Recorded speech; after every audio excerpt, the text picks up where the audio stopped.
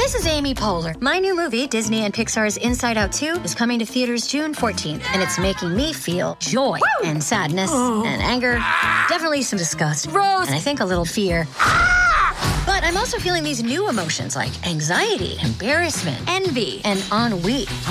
It's what you call the boredom. Okay, that one was weird. It's gonna be the feel everything movie of the summer. Disney and Pixar's Inside Out 2, rated PG, parental guidance suggested. Only in theaters June 14th. Get tickets now.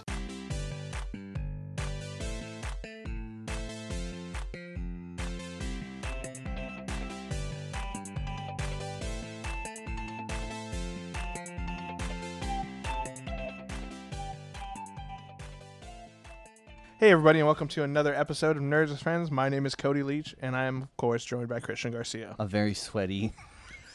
Don't look at me. It's so hot outside. People in San Francisco, we're not used to this kind of heat. No, we're definitely not built for it. Nope, it's not meant for us. I know. I should shave my beard off right now. And we are joined by return guest now via Skype, Mr. Dave B. Mitchell. Thank you, sir, for coming back.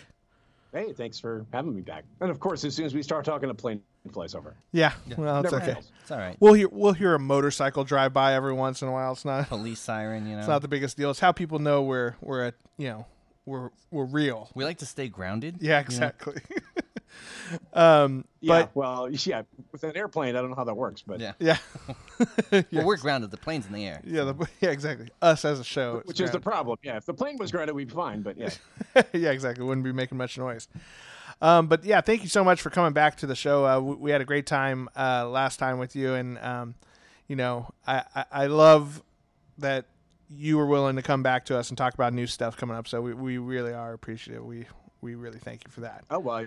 I appreciate you having me back. I had a great time, and it's always fun to talk about this stuff and geek out and everything. So yeah, I'm happy to be here. Yeah, and it's a good time to talk about video games too. E3 is just happening, or I guess by this time this come out, it will have already been over. So it's happening as we speak. So yeah, exactly. And so far so good from what I've seen. So. And I'm sure we'll talk a little bit about some of that stuff later, as well as some of your projects. But let's start the show as we always do, with a couple nerdy confessions where we confess things that make us nerds.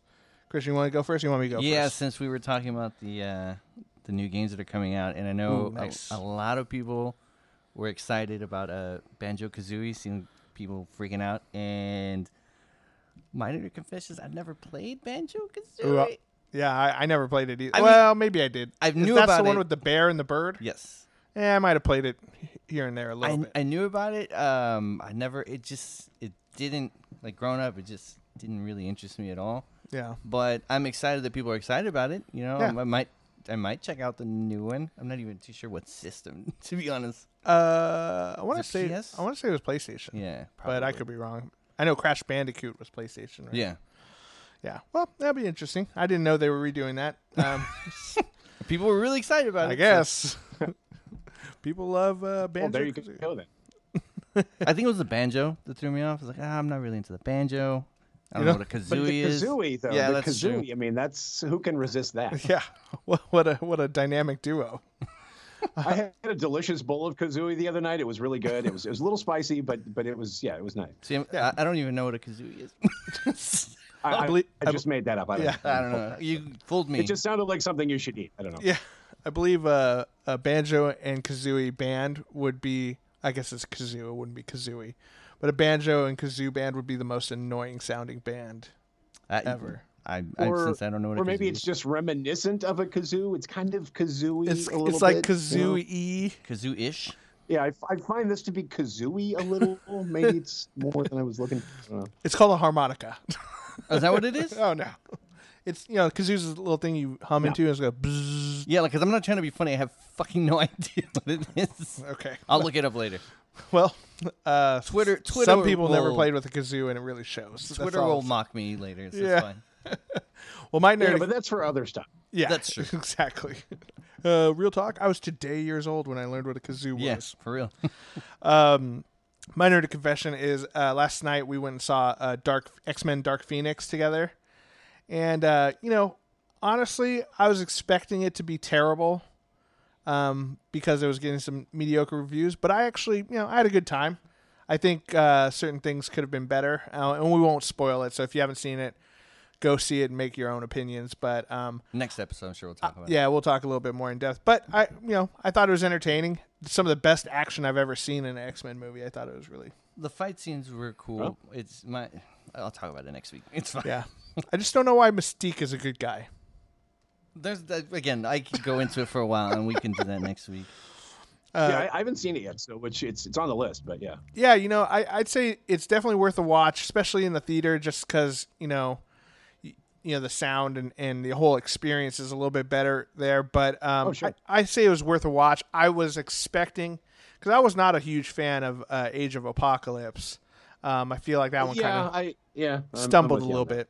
But this one was great. It has its plot point problems, as all X-Men movies seem to, like timeline problems, but continuity issues. What happened in the previous physics, movie? Yeah, why certain characters just show up again when they die. I don't know. Yeah, there's issues, but good, fun time, fun action. So I'd say worth a watch. I'd give it like a C plus. C plus? I give it. Well, see, yeah, sure. It's a passing grade. It's a I'll hold my opinions on that. Yeah. Okay, we'll go in more in depth next time. Dave, how about you? What's your nerdy confession? Okay, well, this is a good one. Although it sounds like there's some sort of moon probe outside my house right now that's just beeping and rolling up and down the street. I don't know what the hell's going on there. That's your nerdy confession. You live on the moon. It clearly is a moon probe. It was supposed to be sent to. Actually, it was the Russians put it up. It fell to Earth. The $6 million man had to fight it. It was one of those things. I may be going back too far for you guys. That was like my childhood. So, that was the scariest thing ever when I was a kid. But so here's one. This actually just happened yesterday, I think. Company I work for do a lot of it's an educational website and do a lot of children's stuff, books, things like that. One of the things I got to do, and I was super psyched to do this, they were sort of like kids adaptations of the original first 3 Star Wars films. Ooh, I like that. Nice. 4, 5, and 6 in modern parlance. In my language, the first 3. Yeah.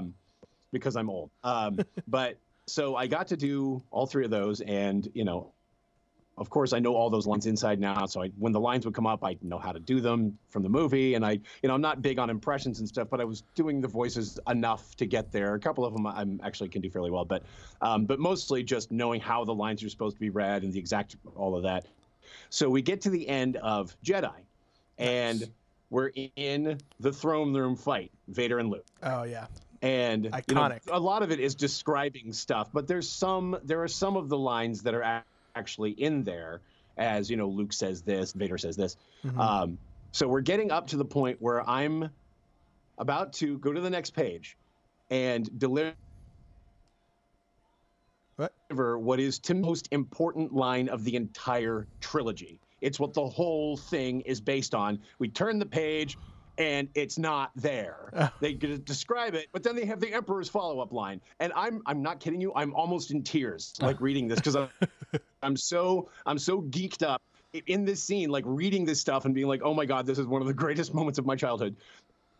And then we get to, no, Your Highness, you failed. I am a Jedi like my father before me. I'm going to get teary now saying it. And the line wasn't there. I was so upset. Yeah. And then you have the Emperor's follow-up line, so be it, Jedi. So that line's there.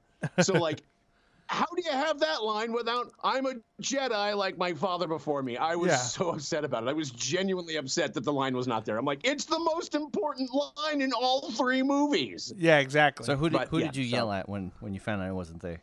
Oh, no, we were all, none of us were particularly happy about it at that moment. We're like, how do you not have that line in there? Fortunately, Akbar still got to say it's a trap, because I'm like, if they took that out, I would have been. But I would have traded it's a trap for no, Your Highness, you failed. I am a Jedi like my father before me. It's the point of the entire trilogy. Yeah, the temptation of Luke. The entire thing.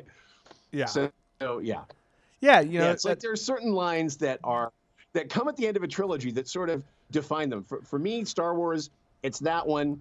For Lord of the Rings, my very favorite line in the whole original trilogy, because again, to me, it's the point of the entire set of films, is when Aragorn comes out. He's the king now, and the hobbits all go to take a knee, and he stops them and says, "My friends, you bow to no one." Ooh, yeah. I got chills. That is the line. Yeah, every time I get teary, that is the line. That's the whole point of that trilogy, that, the smallest of us can make a difference. And Aragorn showing them that respect. And I mean, that's one of those lines. Like, you can't lose that. That sums up the whole point of that trilogy. So yeah. So I think, if there's any question of my geekiness at this point, I think it's been completely answered. So yeah, I think you definitely, you proved yourself with that one. I mean, you're right. I think that's one of those things that just, it's one line that kind of summarizes everything that happened in the movie. Luke was being tempted by the dark side to join his father. He was like, no, I'm, a Jedi. I've, chosen the light side of the Force. And it's, to not have that. And he tapped into the dark side to beat his father. And then he realized what he'd done. Yeah, exactly. And that's when in trying to save him, he destroyed him in that moment. And it's, and just the way the Mark Hamill, I mean, the way he delivers that line, it's like every time I see it, it's tears. So and good. Like getting to the point where I'm like, the line's coming, the line is coming. I'm actually feeling teary sitting in the booth reading this thing because I'm just getting so involved. And then it's not there. And we were all just like, what the actual fuck? Yeah. This is not cool. What was the age group of the kids that you were working with?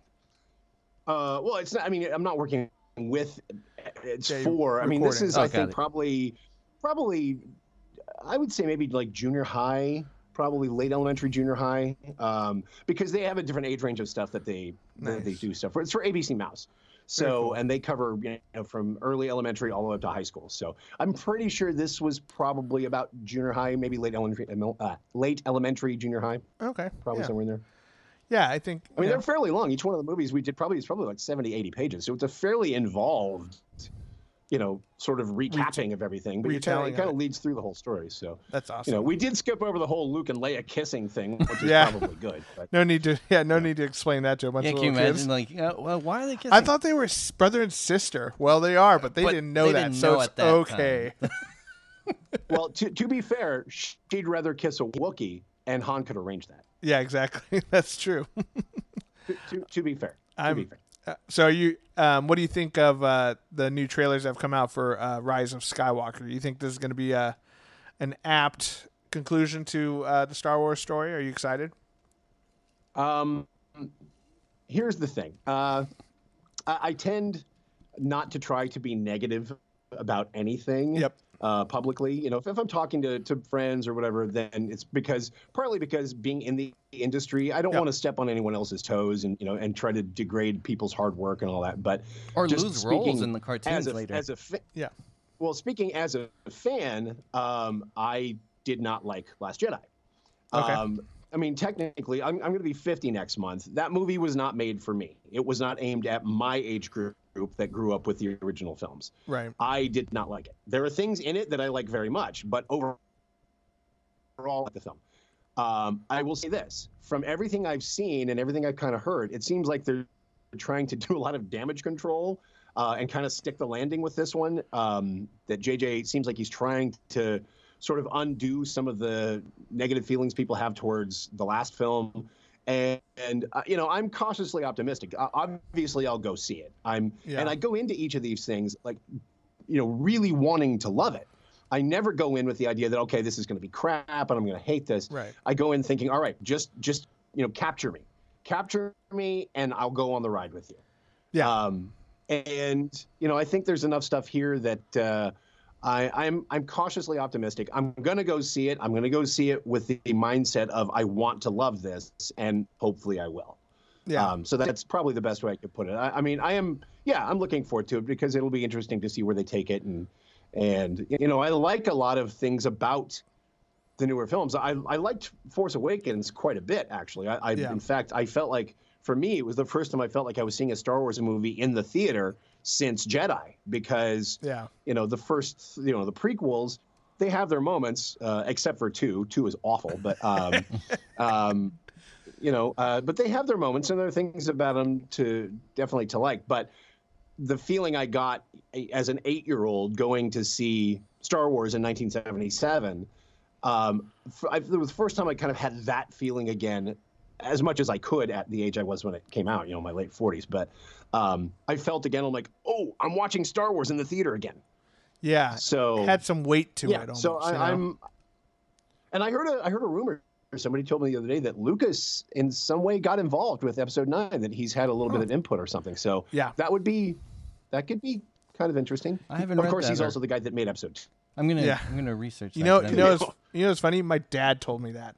Really? My dad does not watch movies, does not watch television, does not. I mean, he's just he likes to go hunting and hang out in the woods. That's like his deal, which is fine.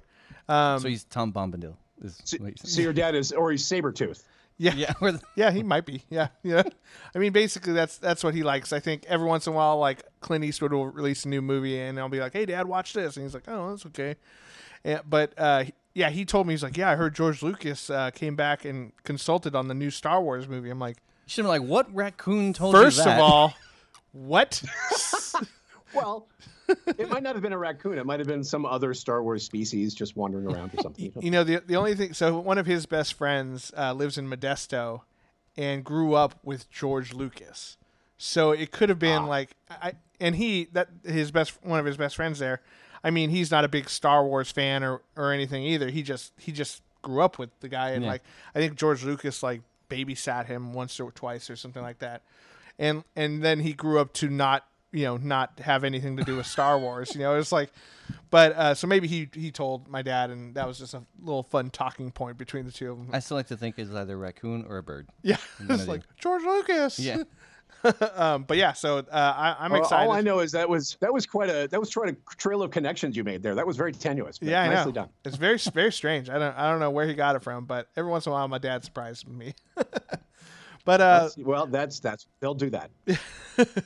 Well, so last time we had you on, we were talking about your role in the Spider-Man game, which little game that didn't do too well.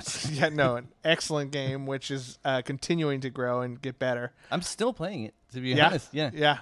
I jumped on the other day because I hadn't finished a bunch of the side missions and stuff. I haven't done any of the DLC yet, but I plan to. But the PlayStation Spider-Man game, which you were the voice of the Shocker in, and was awesome. And I love that superhero games have a chance to be good again. Oh yeah. Yeah. Definitely. I mean, and speaking of E3, there's some new stuff coming out too, which looks great too, which we'll talk about later. But what's some new stuff that you're working on now? I know you were recently in the new Mortal Kombat 11 game. Tell us a little bit about that. Yeah. Actually, that was the thing. I was sitting on that for a long time, just dying to talk about that because I've been an MK fan since the very, very beginning. Oh, so good. And I've been playing since the beginning. I love the first movie. The second movie is a different story, but the first movie, I absolutely love the first movie. I love them both for their own reasons. The second one, obviously not as good, but me and my brother got the soundtrack. Oh, so good. And we would listen to it a lot. It's just the one song over and over again. I have. Well, but do you have the Immortals CD that came out in conjunction with the first game? Oh no, I don't. Okay, it's like early '90s hard house. Yeah, and that the Mortal Kombat theme is on there, but every character has a song on there. The Sub-Zero and Scorpion ones are probably the best ones.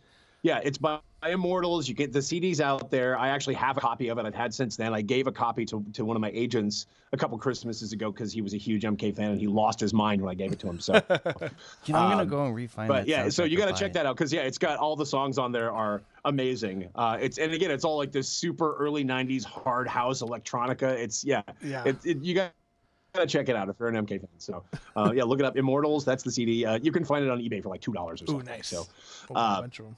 And you might even be able. I think I might even bought it on Amazon actually. But so yeah, I mean to actually get to be a part of that, and it was twofold because one, I got to bring a brand new character to the franchise that we hadn't seen before and had some different kinds of powers, and actually he has things in the game that no other character has ever been able to do before. And he's also a very cool part of the story. And that's one of the things about this game I think that people have talked about is that it's a lot of people have said they think it's the best of the Mortal Kombat franchise. And I think I was going to say that. I've read a couple articles. Yeah. Yeah. I think it's that the story is such an interesting thing, and my character Garrus really gets to be an important part of that story, and so that's really cool to be able to bring a new playable character to life. I mean, when I walked in for that session, because it was a secret when we auditioned for it, we didn't even know what we were auditioning for. Oh, nice. Which a lot of the time that's the case because they were so super secret. And if you remember, they didn't even announce MK11 at E3. Right. They did it after E3. There were rumors that people said, okay, we know they're working on another one. There's something, but they didn't announce it there because they had learned some stuff about how they promoted the games and what worked best. But so we weren't told during the auditions. We got the auditions and there was no indication what it was for. It's just, okay, these are these characters. And it didn't have them named or it had different names. It's all under code word stuff, like so much stuff that we do for games in particular. Yeah.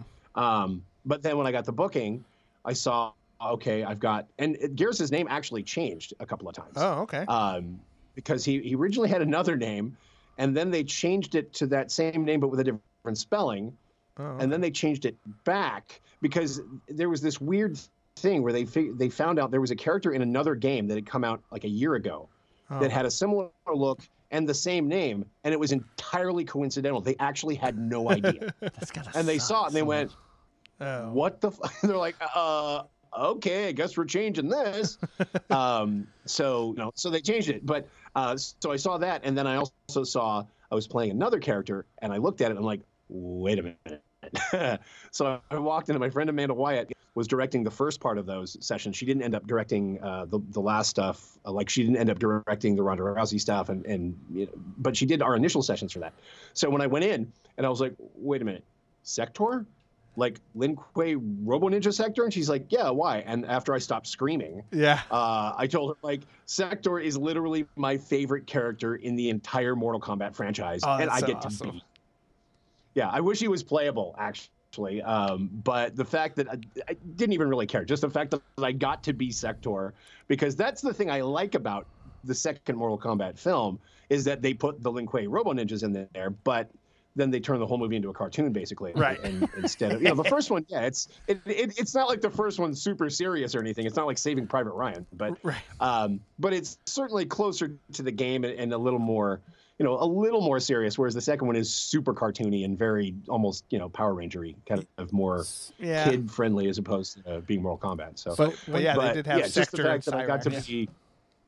Yeah, and Smoke too. Smoke was in there, and I was just like, the fact that they had, which was very, very cool because again, I love these characters, and they were always my favorite. Sector was always my favorite. The teleport uppercut with the rocket. I mean, come on. Oh yeah. How cool is that? I mean, that was the one. The wrist flamethrower. I mean, yeah, that was the thing. That was awesome. And that air grab, and like you could do that air grapple, and like, oh yeah, it was awesome. Yeah. So when you're auditioning for a part and they don't give you like who you're auditioning for, I mean. They must give you something, right, to go by, because they have to be looking. Put you in a booth and say, "Get over here." Well, there's sometimes some things, like even under code names, you'll know what you're working on, especially after you've booked it, because occasionally they won't tell you, even after you've booked it, they'll still tell you the code name. But they'll give you, they try to give you as much information as they can to help you bring the character to life. As far as the auditions go, you may not know the franchise you're reading for, the game you're reading for, or even who the character eventually will be, but they give you enough information about what they want the character to sound like, what his traits are. Sometimes they'll give you an image. Usually if you know what you're auditioning for, then they definitely almost always give you an image because that helps. But in a case like this, it's just a description of supernatural character. He has powers. He's very strong. Then they kind of give you an idea of the voice print, how he speaks, if there's an accent or not. Sometimes they'll give you what they call a celebrity essence, which is they don't want you to imitate someone, but they're just kind of saying, all right, here's a couple of actors that embody some of the qualities we're looking for in this character. Don't imitate them, but just sort of as a way to understand who the character is. It's like, oh, okay, I know who that guy is, and I kind of know what his vibe is. So it kind of lets you apply some of that to creating the character. And then when you go in after you've booked it, then they give you as much direction as they can. Sometimes they will tell you, okay, this is what the game is. This is what you're doing. When I went in for this, as soon as I got there, they told me that it was MK11. Oh, nice. And so I promptly lost my mind. I had actually figured it out because I ended up wearing a Mortal Kombat shirt to the session, the first one. Yeah. Because when I saw the characters and I saw Sector, I'm like, okay, well, I know who that is. Yeah, exactly. So it was like, yeah. But there have been other games, and what's that? What was that? Sorry. Was that an owl? There's an owl in there. There's a bunch of hooing. I don't know. I was going to ask you a question, but go ahead.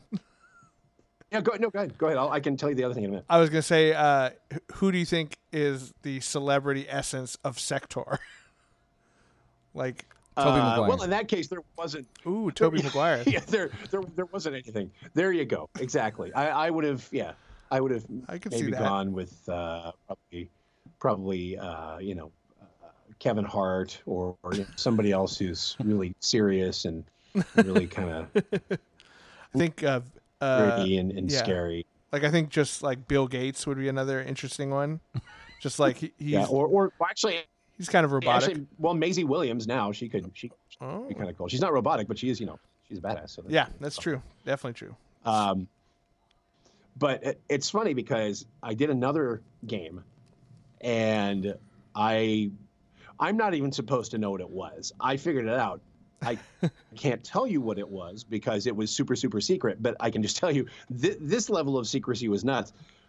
Didn't know what it was going in, just auditioned for sort of like generic, military character, which you get a million of those because most of those games are secret. And sometimes when you get there, you can figure it out just from context or detail. But this was one where just generic military character. I'm there. I'm, screaming, grenade, get down. He's over there, that kind of stuff. Yeah. And it was so secret, they wouldn't even tell the people at the studio what it was. Whoa. So they booked there, and they're like, okay, good, we're doing this thing. And they're like, yeah, but they wouldn't tell them. So the first 2 lines of my script, I read the 2 lines, and I look at the director, and I was like, is this what I think it is? And he said, that depends on what you think it is. I was like, well, if it is what I think it is, blah, blah, blah, blah, blah. He's like, oh. Okay, well, I'll be sure to pass that along. I'm like, okay, because there were 2 words in the first 2 lines that are specifically from a very specific game franchise. Oh, nice. So even after you guessed it correctly, and I happen to be a fan of that franchise, and I read the 2 lines, I'm like, are these? No, he still could not actually tell me that I was correct. We even had a conversation about it afterwards. Exactly, he just kind of smiled and laughed, and I was like, okay. So I get it. I'm not going to press it because a lot of the time when I start, I'll ask, I'm like, is it okay for me to know what this is? If not, I get it. That's just part of the gig, and we're all under NDAs, and we're very, very slavishly obedient to those NDAs because they take them seriously, and we don't want to mess up their how they want to reveal things to the fans, and we don't want to mess that up for the fans either because sometimes.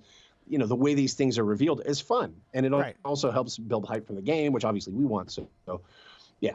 But that was the most extreme example of that. So has that project not come out yet? That's still in the works. I'm not sure. it's not out. I actually don't know what's going on with it, and that's about all I can tell you because I don't say anything. We won't press you. Yeah. That sounds cool. I want to hear like after it comes out, I want to hear like, oh, that's so crazy, and what the words were. But that's so cool. I know they do take it super seriously, and I think you're right. I think even though yes, it's largely for the studio because they want to release it on their timetables and stuff. Because every time a new Call of Duty game is released, like stock prices will go up, which is crazy to think about that kind of stuff. But I think it does and also affect the fans. Oh yeah, definitely.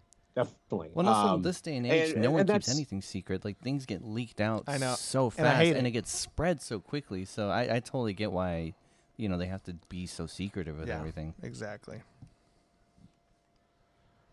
And that's the thing. It's like partly too. Even if it's the fans, there's a certain thing that we all get the teasers and we get the trailers, and it's exciting. And also, they have their business model, they have their way they want to go about it, and.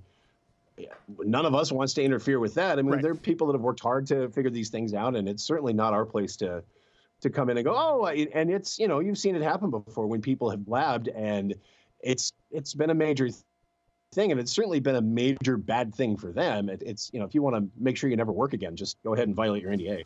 Right. Yeah, exactly. Yeah, I'm sure they take that stuff super seriously there too. I had to sign NDAs going in and just doing little game tests and stuff too, because they're all obviously working on secret stuff. I wonder how they go after you though. I guess now it's easy on Twitter. I feel like if any gaming studio wanted to come after me, it would be super easy. They'd be like, now you don't have any money. I'm like, well, you got me. Shit. How did you find me? How did you find me? You wrote your address down. All of my nothing. Yeah, exactly. It's just one of those things. So, right. And typically sometimes they'll even ask you like, hey, they'll send out a mass email and say it's okay to talk about this now, or please start promoting this on your social media, but as a general rule, I think most of us just kind of take the approach that once it's on the shelf and people can walk into a store and pick it up and physically buy it, okay, then we'll talk about it. There you go. Yeah. And sometimes it's funny. Sometimes actually some weird stuff. Sometimes things will end up on IMDb that we had nothing to do with. There'll be leaks. In fact, there was a leak about MK11 6 months ago, I think. Wow. And we were talking about it, and it was funny because they had about half of it right. Half of it was totally wrong. I wasn't even mentioned. So I was like, well, I know it's not me. Yeah. What a great way to hide it, though. There, but, yeah. Don't put your name there. I told about everyone else. But yeah, it's so there are websites that's their whole thing is like trying to out this stuff. And it's like, okay. And it's every once in a while, there was a story of a friend got in trouble for that because somebody she'd worked on a game before, new game was coming out, she hadn't said anything about it, and then a fan said, oh, well, she's playing that character again, put it on IMDb, and they saw it and said she violated her NDA when she had nothing to do with it. Right. And I can't say anything more about it than that because again, I don't want to step on anyone's toes or anything. Wow, that's gotta suck. But that's so much how serious when it is. you didn't do it. Yeah. So, it's funny. I've seen things popping up on IMDb before that I'm like, I'm not in that. Right. What? So it's cool, but it's one of those things. But if they release a cast list, and generally you'll know because they'll be like a press release or they'll do something online or they'll go to one of the big game sites or something like that.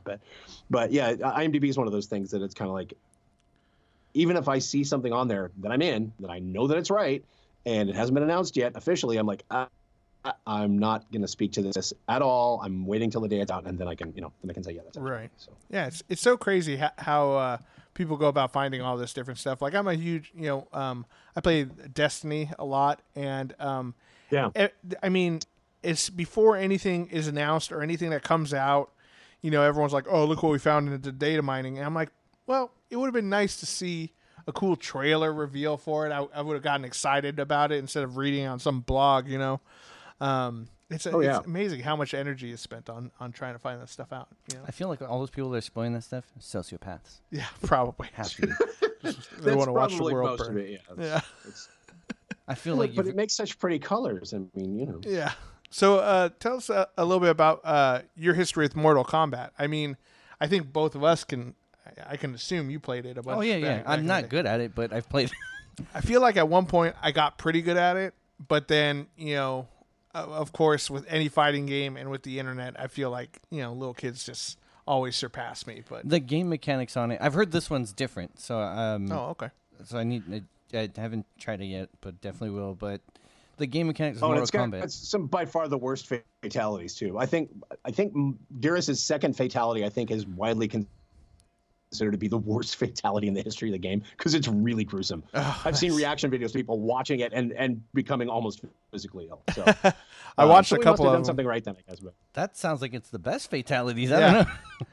When are they going to bring back the friendships and the animalities? Those were my favorite. There was also a baby one. I still love the babality. Yeah, the babalities were awesome too. That's good. Because it was just so humiliating. So yeah. Humiliation was always good. All of that stuff. Yeah, it was a point where my buddy and I were playing MK2 and MK3, on the Super Nintendo at home. Yeah. And we knew everything for every single character. We knew every combo, every move, every fatality, every stage fatality. Like we knew it inside and out because we played this thing for hours.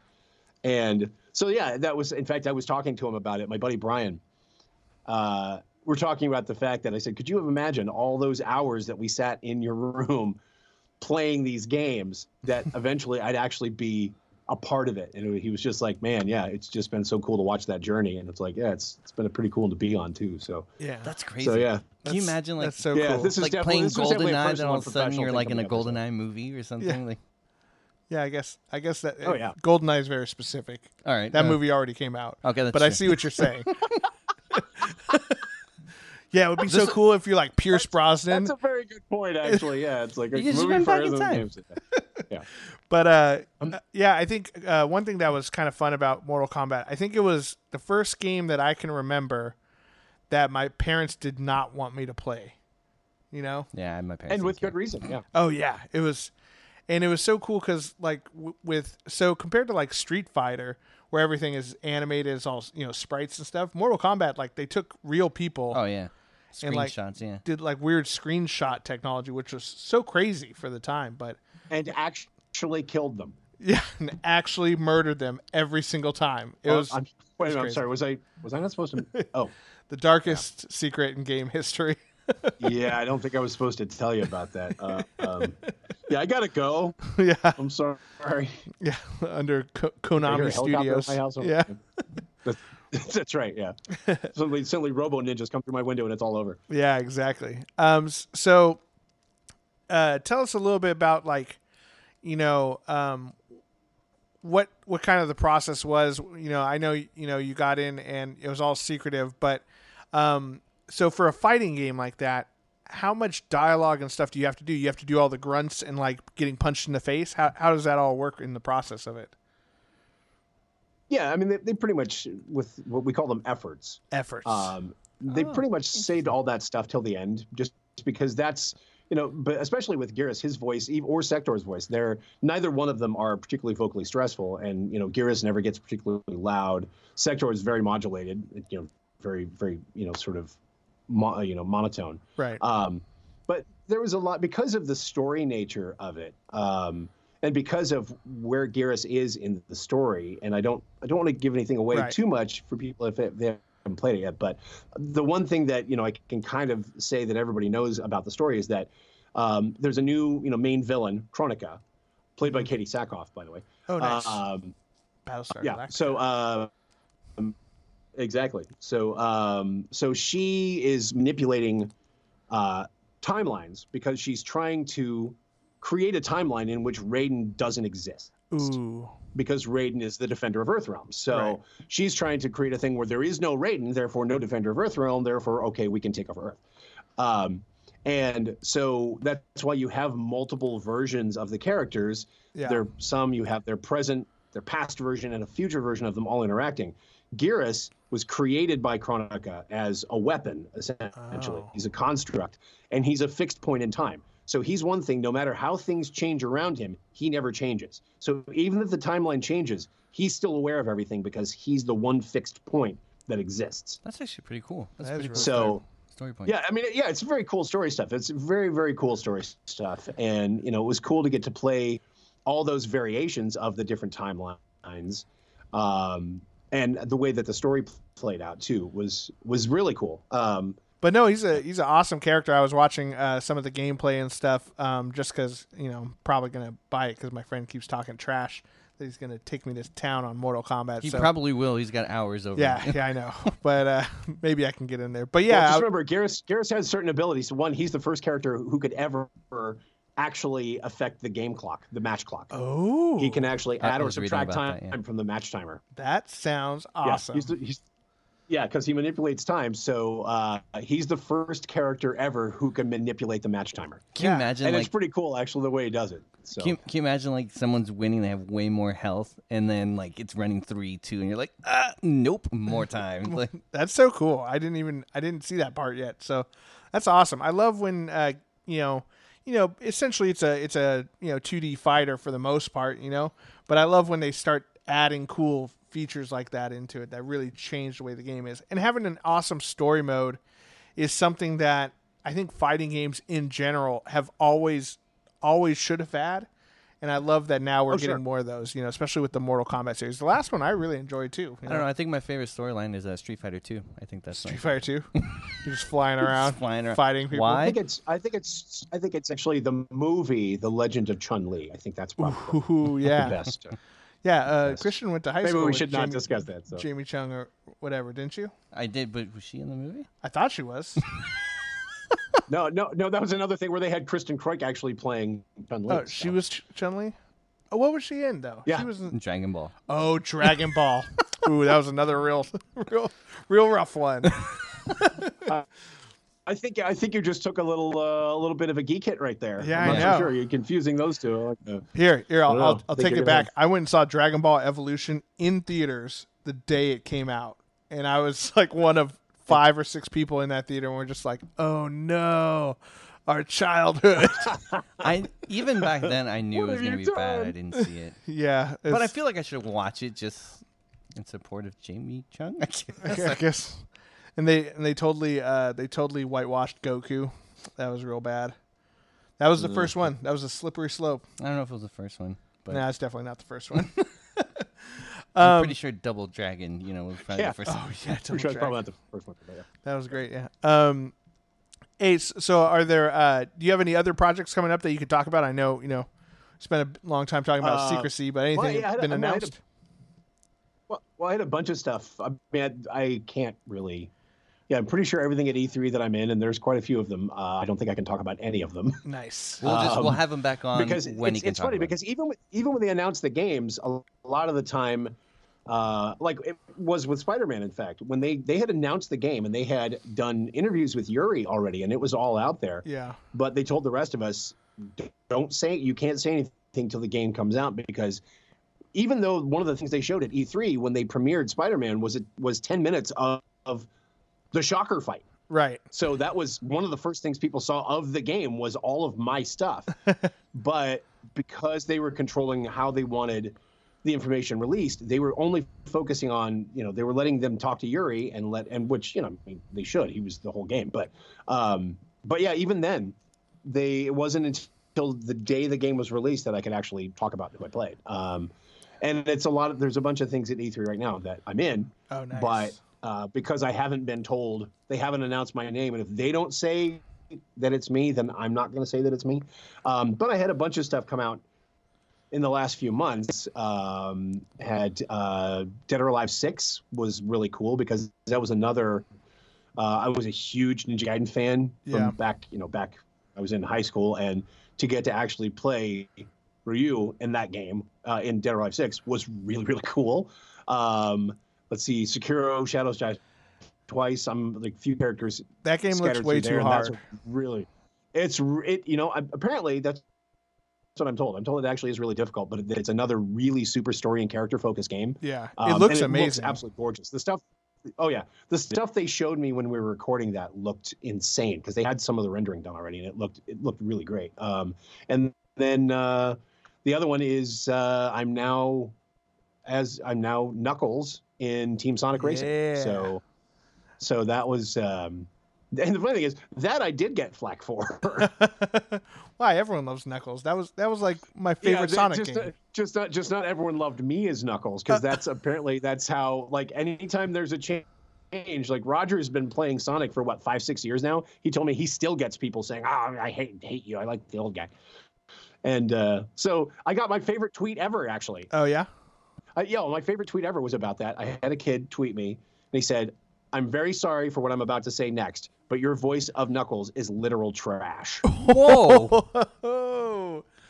Yikes! That was my favorite tweet ever. I loved everything about it because it's like, one, okay, I'm very sorry, but no, you're not. If you were sorry, you wouldn't have said it. Yeah. And two, literal trash. I'm picturing myself talking in like fish heads and tin cans and old newspaper like spewing out of my mouth as I'm talking. And I'm just like, it cracked me up. I thought it was hysterical because I'm like, you know what? You can't please right all the time. And realistically, one of the hardest things to do as an actor, whether you're on camera or a voice actor, is to take from another actor who was popular in the role or to give life to a character that already existed. So to do an animated or game version of that character, That's tough because everybody's got in their head their entire lives of what you're not matching what's in their head, then wrong voice. That's terrible. And, and I understand that. I get it. And that's why I don't get offended or upset because like we all have our, our vision of what things are like. But but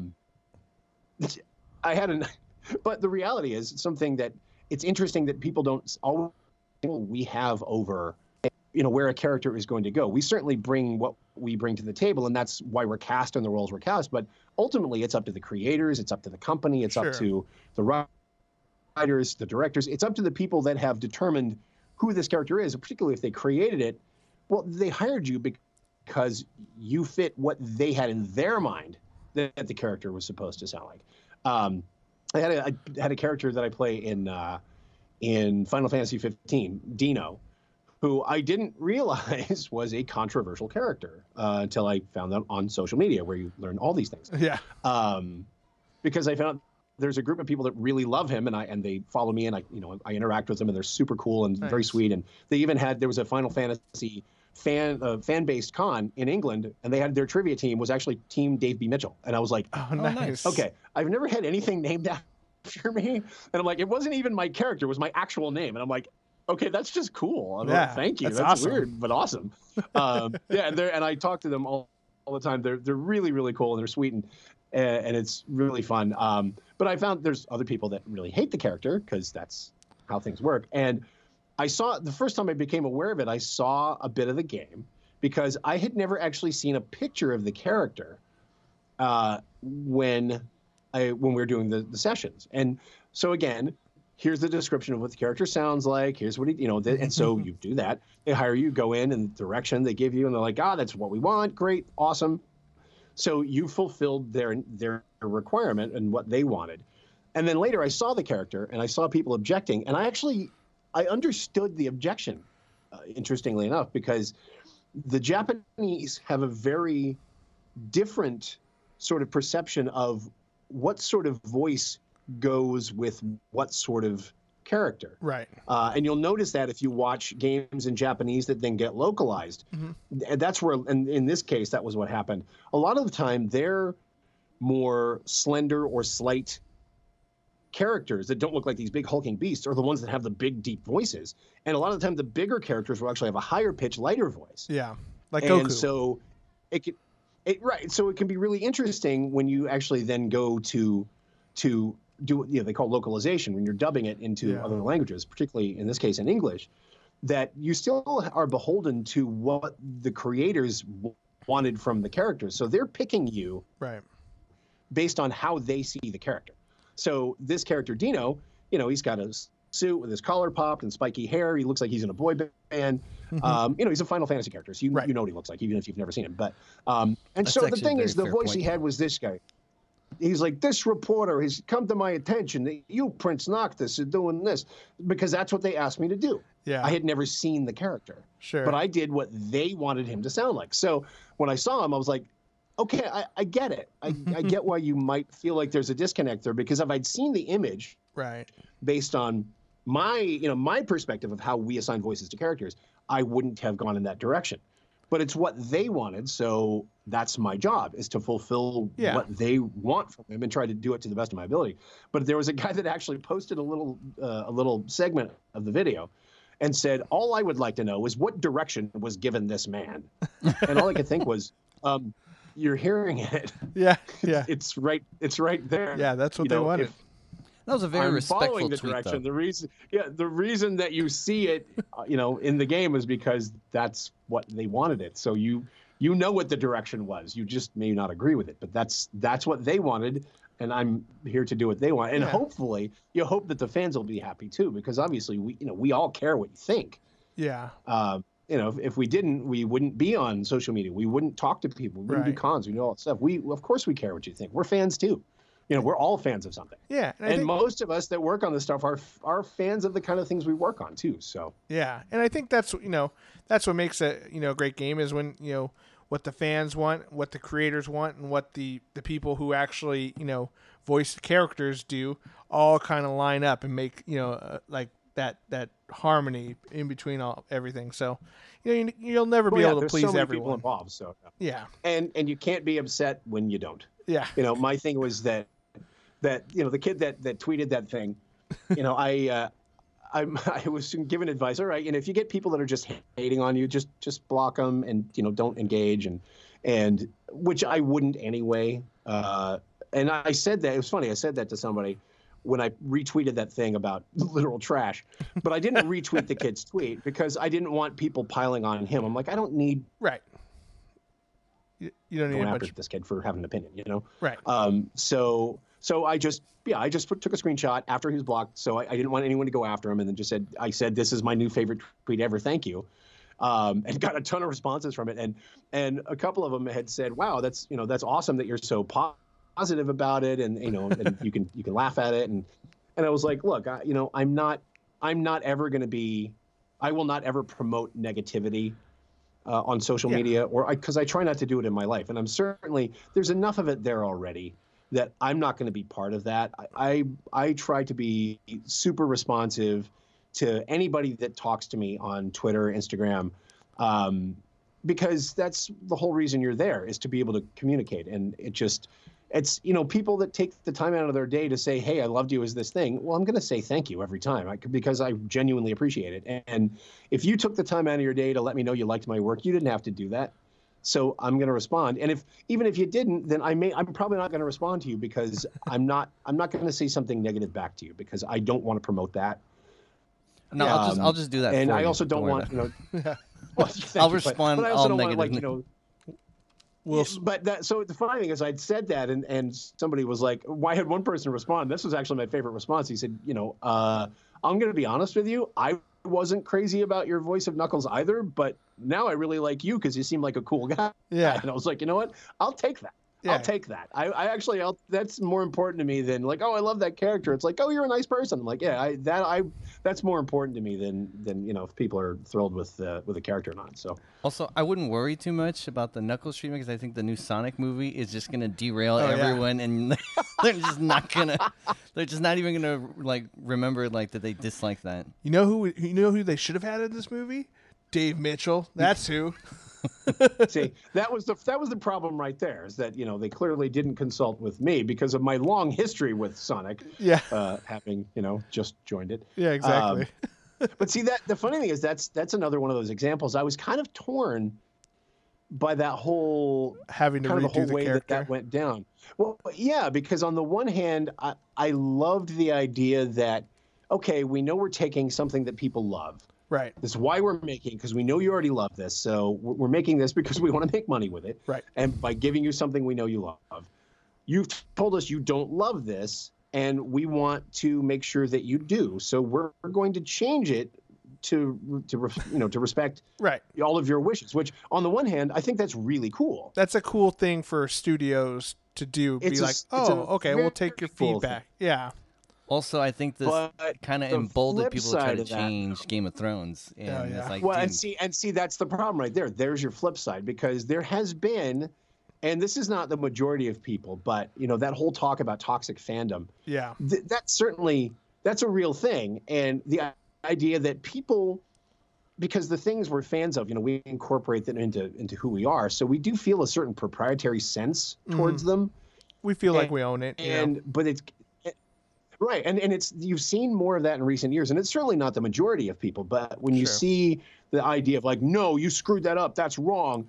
It's like, well, no, actually they created it. So your idea of what it was supposed to be like is wrong. exactly. Yeah. Shameless. And then that whole thing of like, you have to change it. It's like, okay. And I've seen arguments and saying, well, it's there to service the fans, and without us, you wouldn't have a thing. It's like, okay, there's a certain truth to that, because none of us would have jobs if it wasn't for fans. But by the same token, you wouldn't be fans of things if a lot of really hardworking, creative, dedicated people didn't put a lot of time into making these things for you to enjoy. Right. Also, So sometimes the majority is not right. I see both of the argument. You know what I mean? And it's not the majority, far. Yeah. If And it so wasn't for nobody come after me now. I'm not telling you that. Yeah. No, this is us. Come after us. Yeah. We're saying it. yeah, This is our house. we do engage on It was Twitter. them. They did it. And we wouldn't have cool, like, if George Lucas didn't do something that he wanted to do back in 1977, or I guess it probably would have been before that if he was making the movie. But still, if he didn't go against the grain and do something that he wanted to do that he thought was different and fun, we wouldn't have Star Wars. We'd still be watching, like hokey sci-fi movies. You know what I mean? It takes, sometimes you got to take some risks, and I don't think people should be punished for that. I think that it's great when, a developing studio or body or whatever takes advice of its fans. That's really cool. Like, I mentioned before, I played Destiny, and Bungie Studios is a great example of listening to fans and taking action, but also fans need to cool it a little bit. No need to. Yeah, for sure. Like, don't make Jon Snow go to rehab. That's what I'm saying. Yeah, jeez, that was the real thing. Yeah. That's fair enough. Yeah.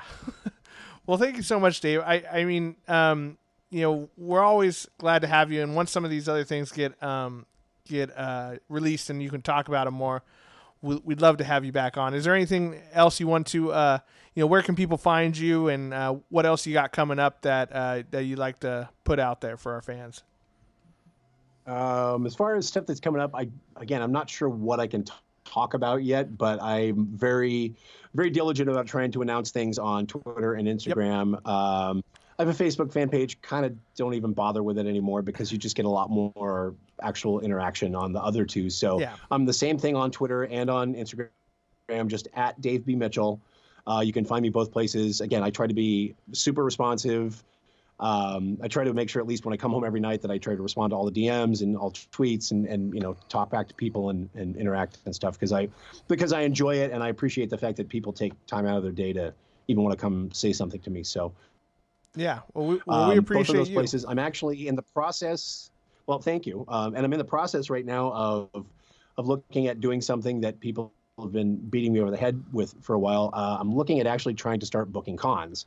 Ooh. And going out and actually start cons because I haven't, and people keep looking at me and going, "What's the matter with you?" And I'm like, "I don't know." Yeah, you should. So actually, in the process of looking at getting a booking agent for that, and actually going out and doing cons. One thing that I do have coming up, I'll be doing. Jeff Burns does his Chilling with Voice Actors panel at various cons, and he invited me to come do one. So I'll be on the panel at Anime Expo this year on July 3rd in LA with a bunch of amazing voice actors, most of whom are my friends. The other ones I don't know yet, but I'm fans of their work, and it's going to be lots of fun. So yeah, it's actually the preview night at Anime Expo, July 3rd, I think 6 to 7:30 in LA. I'll be on that panel, and then I'm sure we'll be around, chatting and doing stuff after that. And then once I get this thing kind of figured out and start getting some bookings out there, I'll definitely be sure to let people know where they can find me and come say hi and get a picture and all that kind of stuff. So yeah, if you're in Northern California, if you happen to be at I don't know if they're still even doing the San Francisco Comic-Con. Well, they do the Silicon Valley one. That one's getting bigger and bigger. Yeah, that one's up in August. Yeah, if you happen to be up this way, let us know. Love to come see you in person. And we go to Oh yeah, definitely. We go to Comic-Con every year too. I used to go to Anime Expo. Usually go, but Oh yeah. That's I haven't been to Anime Expo because I haven't done a ton of anime. So yeah, it's a fun crowd, and I think it'll be fun to go this year. Yeah, that's awesome. Yeah, I think you should definitely do the cons. I mean, we love going to the the area where you have different actors and voice actors and artists and stuff all showing off and stuff. And I think you're a very personable guy, and we always appreciate talking to you. So I think it would be a lot of fun to let the fans come see you and meet you in person. That'd be great. Yeah, and I would love meeting all of you as well. So we definitely get a kick out of it. Well, thank you so much again for taking the time out of your day. He's right, people. If you hit him up on Twitter long enough, he'll podcast with you. So True. There's definitely some truth to that. But we always appreciate you. We'll have you back on soon. And make sure you guys check him out. Pick up a copy of Mortal Kombat. Pick up a copy of the new Sonic game to hear him and hear what all the hubbub's about.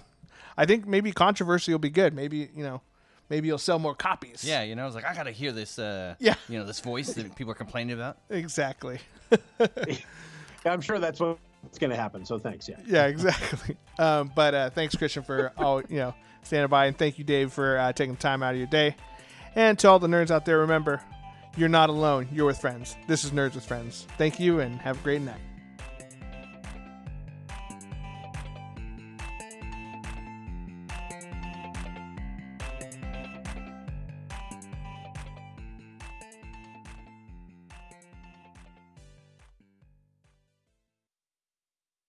Actually, I'm pretty sure you were the first. If I remember correctly, I'm pretty sure you guys were the first. So I'm not sure if that's good or it makes me seem desperate. Everyone, no, that's a good thing. So. Everyone remembers their first. That good or bad. That's right. And